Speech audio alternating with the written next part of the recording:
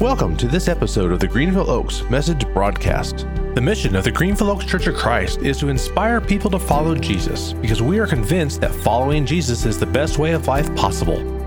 Find out more about Greenville Oaks or connect with us online at greenvilleoaks.org.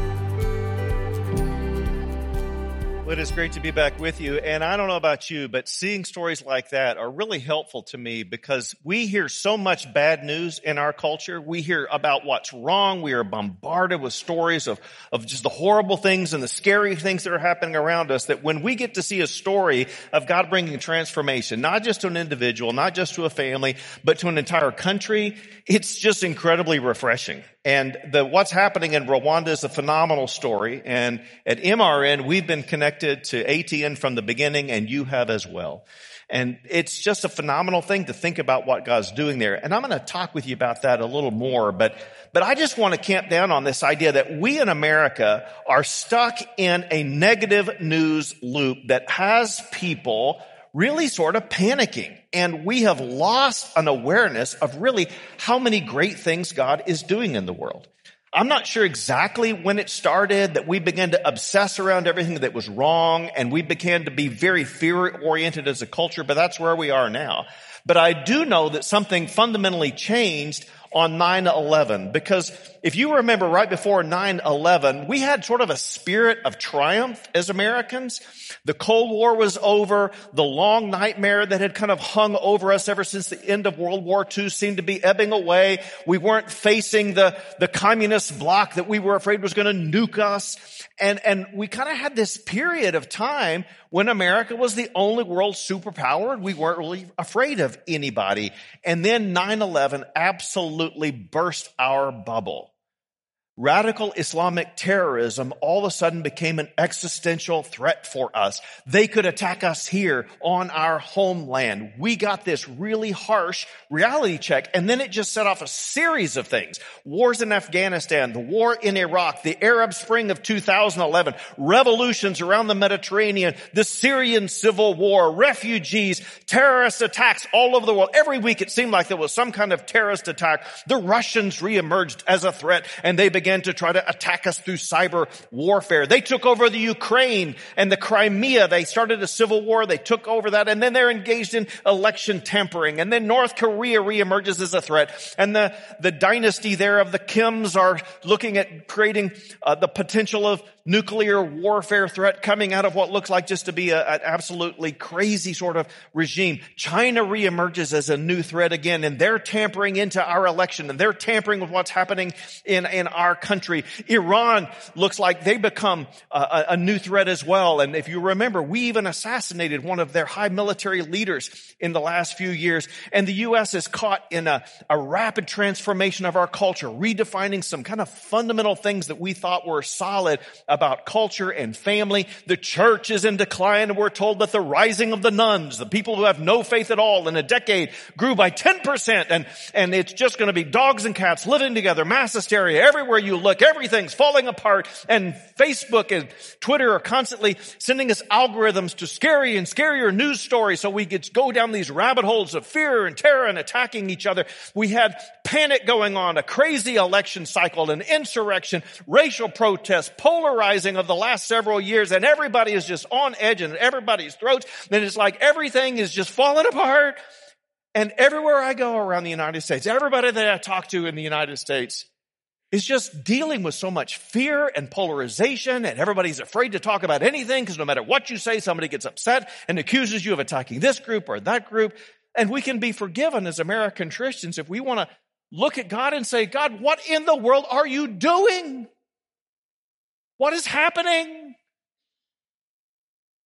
Well, that emotional context, that fear, that polarization that we feel right now is the same kind of emotional context into which Jesus was born.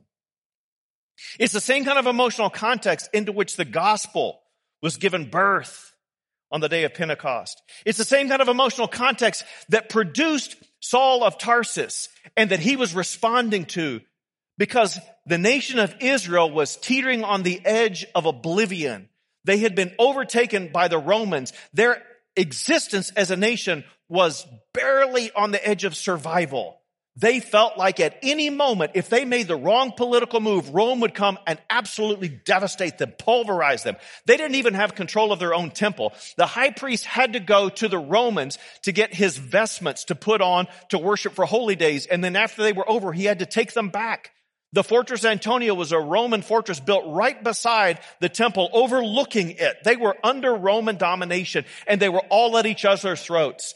And the Zealots said, we need to pick up arms and engage in terrorist acts to drive the Romans out of here. And the Sadducees said, no, we've got to make a deal with the political powers that be. And we've got to recognize that if we don't behave ourselves, we're going to be obliterated. And the Pharisees said, we need to just go be back and observe the Bible and do everything it says. As a matter of fact, if we could get all the people of God to observe the holiness code of the priests and be that pure, then God would send a Messiah to save us. And the Herodians and the Essenes, the Essenes going off in the desert just waiting for destruction to come. Everybody with each other's throats, polarization.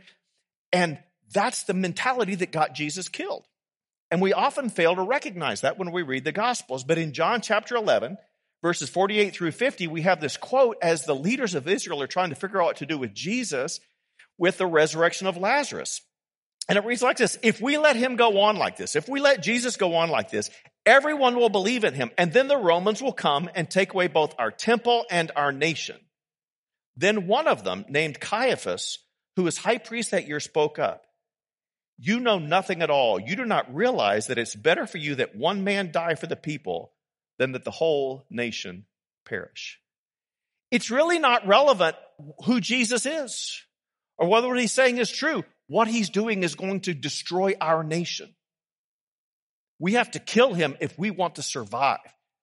This is not rational thinking. Did he raise Lazarus from the dead? It's irrelevant. People are going to believe this. It's going to be the end of our nation. They are thinking with their brainstem, not with their brain. And do you know why that is? Because the way the human brain works, fear destroys faith. Fear blocks our ability to see and think correctly. The frontal cortex of the brain, that part of the brain that's engaged in rational activity and can think logically and process, that part of the brain that we have to activate in order to have faith and make decisions based on evidence and actual something besides just emotion, that part of the brain actually shuts down when our fear level rises to a certain level. And we begin to think with the inner core of the brain that is just an emotional, fear-based part of the brain. And when our anxiety rises to a certain level, we become irrational. And we move into fight, flight, or freeze syndrome. And that's where we are as a nation, and that's where Jesus was as a nation, and that the people of Israel were in Jesus' day as a nation. That's where we were. And that's a real problem when we are supposed to be people who are driven by love instead of fear. But what I want us to understand is when the gospel was born, God's nation was terrified. They saw only disaster, and that's why Saul of Tarsus arises and begins to persecute the Christians. We've got to stomp this out before it's the end of our nation. And yet, in spite of that, in spite of how horrible things look, in spite of how fearful everybody was, in spite of the fact that in their fear they crucified the Son of God, God was doing amazing things that were going to transform not only Israel, but the whole world. Because God often does his best work when it seems like things are most out of control. And we need to hear that. Because despite how things looked to the Jews in Jesus' day, God was about to transform the whole world with a salvation designed for all the nations, not just trying to rescue or restore Israel. Because the gospel was not about making Israel great again. It was about saving and healing and uniting all the nations. And despite how things look to us right now as American Christians, and despite how they feel to us, which is more important, globally, Christianity is doing phenomenally well. Christianity is the world's fastest growing religion. The Muslims are having more babies, so they're growing by birth, but they're not having the conversions. Christianity is growing incredibly rapidly. For example, the church in China. In 1948, Mao Zedong, the Communist Revolution takes place. Beginning in about 1950, they begin a persecution of the church. And by the year 1970, Christianity has been essentially obliterated in China as far as we knew. There were maybe 3 million Christians in China in 1948, driven underground, property confiscated, seminaries confiscated. Any priest, pastor, or religious Christian leader who would not swear allegiance to the Communist Party over Christ was thrown in prison, beaten, or killed. We thought Christianity had been obliterated in China, and it wasn't until the 90s, with the opening up of the bamboo curtain under Deng Xiaoping, that journalists were able to get in and found out that the gospel went underground and exploded, and there had been this church growth movement of house churches, and Christianity had grown to nearly 10% of the Chinese population. Today, it is at least 10%. There are probably between 10% of 1.2 billion people, so about 120 million to 160 million active Christians in China. There are more people worshiping Jesus in China this weekend than there will be in all of Europe, probably in all of the United States. They are sending more foreign missionaries than America is. They're sending missionaries. They have a vision to take the gospel back through the Islamic territories down the Silk Road to Jerusalem. It's amazing what's happening among Chinese Christians today, but we don't hear those stories. 100 years ago, Africa was less than 10% Christian by any definition. Today, Africa is about 50% Christian. There are about 1 billion Christians in Africa. It's the most Christian continent. What God is doing in Africa is absolutely mind-boggling. They are now envisioning taking the gospel to the rest of the world. And you have been deeply involved with that. I don't know of any story over the last 15 years better than the story of what's happened in Rwanda.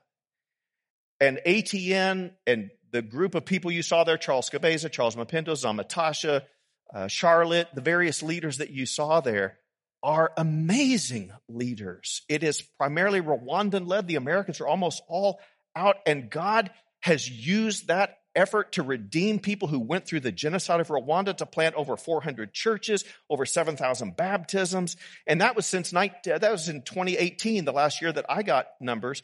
And it's grown well beyond that now. And we're talking about the transformation of thousands upon thousands of families that are impacting a nation.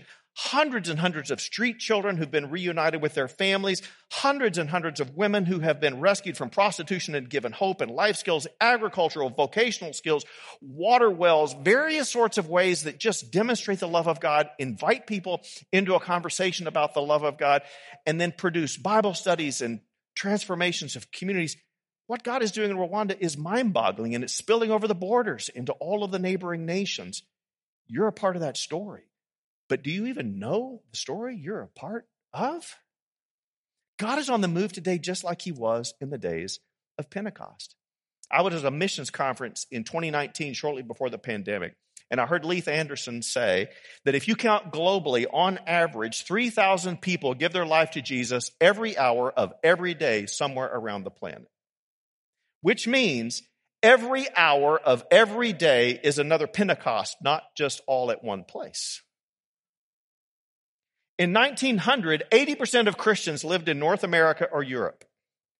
But by 2000, only 37% of Christians lived in North America or Europe. Now, some of that is the decline of Christianity in Europe, but most of that is the explosion of Christianity in what's called the global South, South America, Sub-Saharan Africa, and then somehow East Asia gets loaded into that, even though they're north of the equator. But the global South, what we call the majority world church, now is the majority of the church, far and away. The U.S. is one of the few places where the church is either plateaued or in decline. And it's really only among white middle class populations of the United States that it's in decline. Among people of color, amongst immigrants, Christianity's on the rise in our country, but we don't track those stories, so we don't hear them. Globally, we are living in the golden era of the mission of God, and we're all wringing our hands like everything's falling apart because we don't hear these stories. Now, how has that happened? How is it possible that we have had the explosion of Christianity worldwide, the vast majority of Christians now outside the West, massive expansion of Christianity? How did that happen? Well, two things. One, churches like this one have stayed engaged and faithfully supported gospel works around the world. So thank you for doing that, caring enough about the world to make sure the gospel goes to other nations. But the second reason, the far more important reason, is very simple. God is still on the move. He is not dead. He's not even tired. God isn't even old. He just is. He's still the Lord of the harvest. He's not given up on his mission. Now, we are being pruned by the farmer who's come into the vineyard with a knife, and we've got a lot of deadwood in the church in America, and sometimes it's hard to tell if you're being cut back or cut off, but we're being pruned to be more fruitful. But God is still leading his mission globally and locally. Did you know that the majority world church, that outside the West, the majority world church has 70% of the world's Christians, but they only have 17% of the church's money? Where do you think the rest is? And the U.S. has a lot more to share than money in this global enterprise. We are constantly asked at MRN for help with leadership training, education, medicine, a variety of other things that Americans can bring to the global church to come alongside the great leaders that God is raising up around the world. But the era has shifted. No longer is the primary reason Americans need to be involved in missions for what we can teach them. The primary reason for us to be engaged in global missions is what we can learn from them. You see, the research and development wing of the church is outside the West. We need to be involved to help finance it because we have disproportionate finances, but we need to be involved in those stories for what we can learn. Because if we want the church to grow here, we better pay attention to what God is doing there. We do not have the expertise in many, many things. We need to go humble and say, please teach us how to recapture what God is doing among you. And the greatest opportunity of our lifetimes has just happened in the last few years, and that's the opening up of the Muslim world for the first time in 1,400 years. For 1,400 years, since 610, when Muhammad began to share his visions, the Muslim world has been essentially unreachable. But now it is wide open.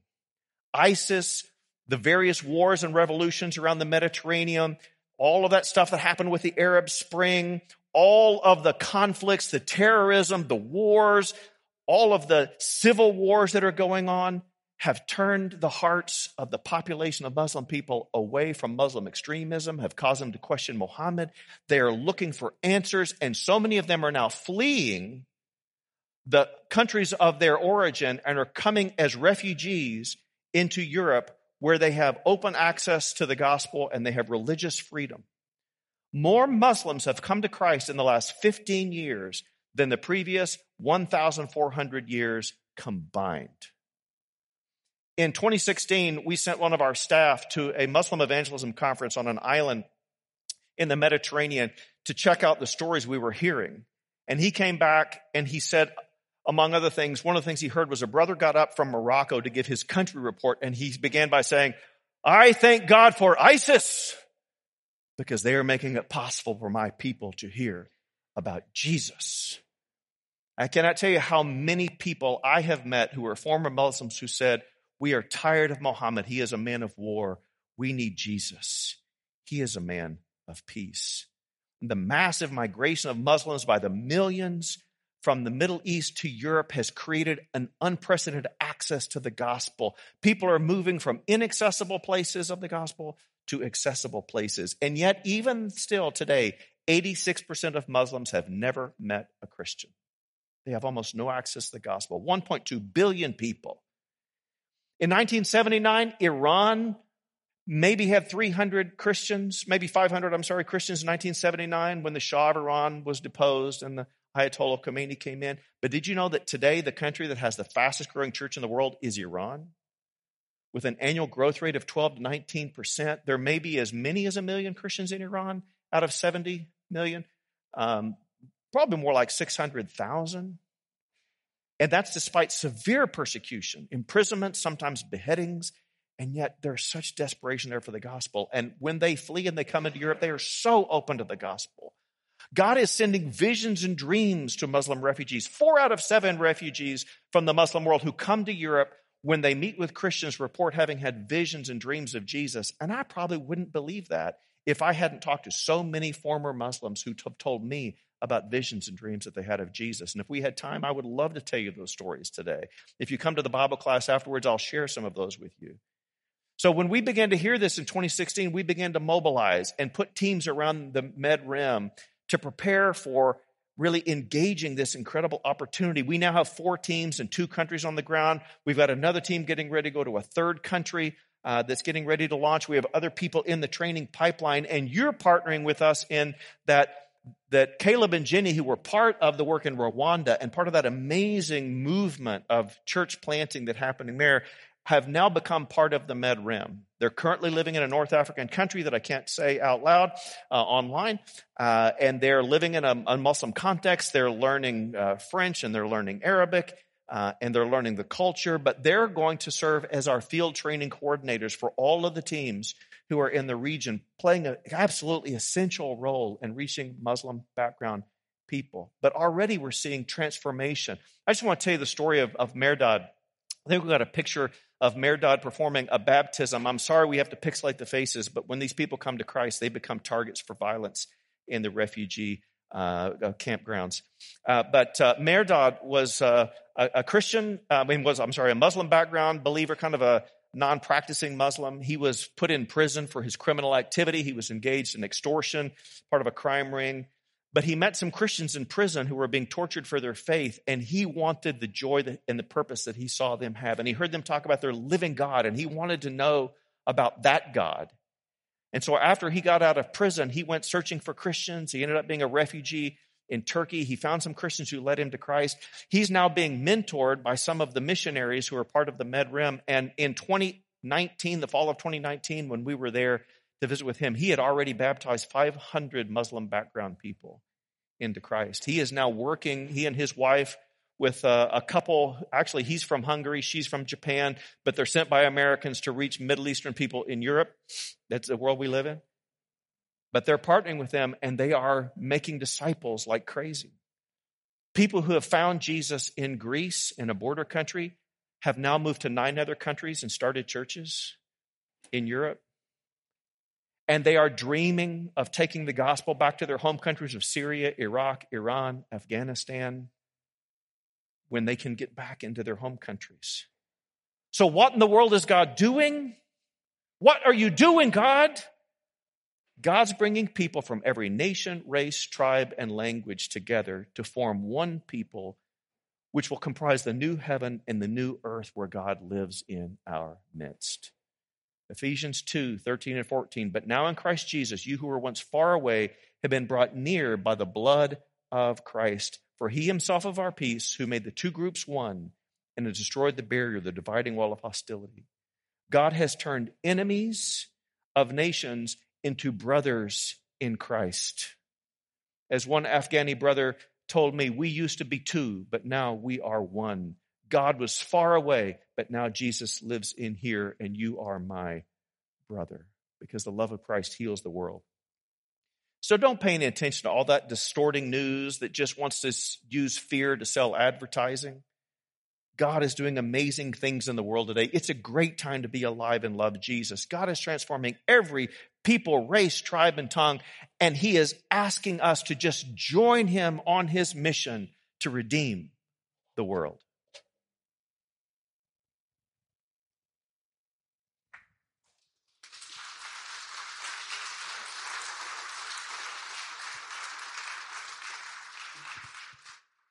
Well, I don't know about you, but I'm pumped up. Thank you, Dan, for such a powerful message, man. It was wonderful to hear. It's really exciting to be able to get a refresher in what God is really doing over here, and I appreciate that. I want to close this out by maybe drawing a little bit of a metaphor. When we send our military overseas, we send our soldiers over there. The soldiers don't go alone. They're never by themselves. They always have somebody to cook for them. They have people that take care of their jeeps. Their families sometimes go over there, and families with, they have real problems like real families do. They have real marriages with kids with real problems, just like you and me do. And it turns out that whenever we send missionaries abroad, those missionaries have the same kind of challenges and have the same kind of needs. They have real families. They have real problems. They're not perfect. They're not exactly Jesus, but they're just trying to be like Jesus. And we need to be their supporting, backing army. We need to be their help. We need to be their prayer warriors. We need to come visit them in Kumva, Rwanda. That's coming up in May. We need to come visit them on some of the vision trips that MRN is going to host. And I think there is a role for each and every one of you that wants to be involved. If you're interested in any of those things, come talk to me or Todd or Dan or any of us, and we'll be glad to help you understand how you can enlist in this great effort. One of the ways that you can help out, not just today, but also next week when Todd is going to bring a lesson, is by looking at those pledge cards that you have. So yes, they need prayers and they need love.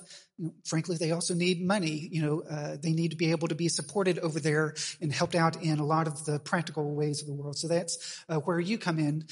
For our this year, our total, all the funding for missions comes from this one-time contribution. We're looking for just a little around $150K. So you can do your part by pledging or giving next Sunday during the service next week.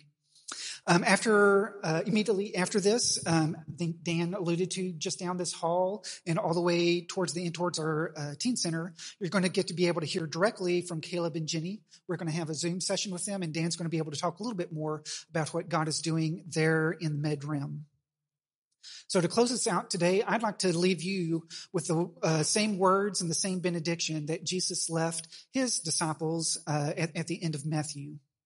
Jesus said, "Go into all the world and make disciples of all nations, baptizing them in the name of the Father, the Son, and the Holy Spirit, and teaching them to obey all that I've commanded you. And surely I'll be with you to the end of the age." We're dismissed. Thank you for listening to this message from the Greenville Oaks Message Broadcast. We hope this message helps you to inspire people to follow Jesus because you're convinced, like we are, that following Jesus is the best way of life possible. Connect with us on Twitter. You can find and follow us there at Greenville Oaks. Discover more about the Greenville Oaks Church online at greenvilleoaks.org.